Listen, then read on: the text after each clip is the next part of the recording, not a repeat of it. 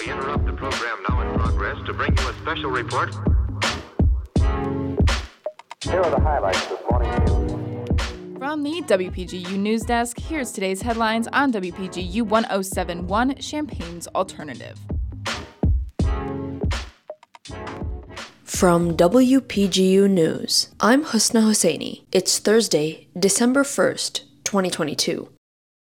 The United States Senate voted 61 to 36 to pass the Respect for Marriage Act on Tuesday. The bill will require the federal government to recognize same-sex and interracial marriages if they were performed in states where they are legal. This comes in response to worries of the Supreme Court possibly overturning landmark decisions that allow such marriages after overturning Roe v. Wade in June. Senator Tammy Duckworth said that passing the bill is, quote, a victory for love and a victory for equality. Senator Dick Durbin said in a statement that this vote is in opposition to Justice Clarence Thomas' suggestion that Obergefell v. Hodges, which gave Americans the right to same-sex marriages, might be reversed by the Supreme Court. The bill must now pass through the U.S. House before being signed into law by President Joe Biden.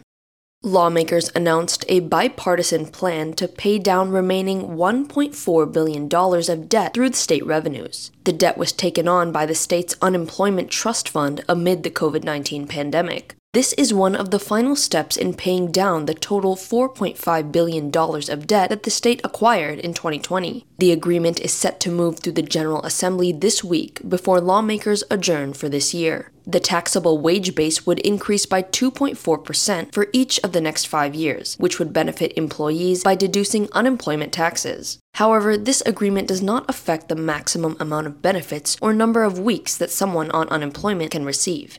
Champaign Mayor Deborah Frank Finan will now face two opponents in her race for earning a third term. Former Champaign Mayor Don Gerard, who lost the race to Finan in 2015, hopes to clinch the mayoral spot again. Azark David Cobbs, who lost the race in 2019 election, hopes to win the mayoral seat this time around. Both candidates filed for their candidacy for mayor on the final day of the filing period before the election. Election day will take place on April 4, 2023. On Tuesday night, the Illini men's basketball team played the Syracuse Orange at the State Farm Center in Champaign. The Illini won the matchup by a score of 73 to 44. The Illini's top scorers were Terrence Shannon, Jr., scoring 17 points, and Coleman Hawkins with a triple-double, scoring 15 points and adding 10 rebounds and 10 assists, making his triple-double the fifth in Illini men's basketball history. The win over Syracuse also marks Coach Brad Underwood's 100th win at Illinois, being the sixth Illini coach to do so, and joining the likes of former coaches Bruce Weber and Lau Henson. The Illini will be playing at the Maryland Terrapins in the Xfinity Center tomorrow at 8 p.m. Central Time.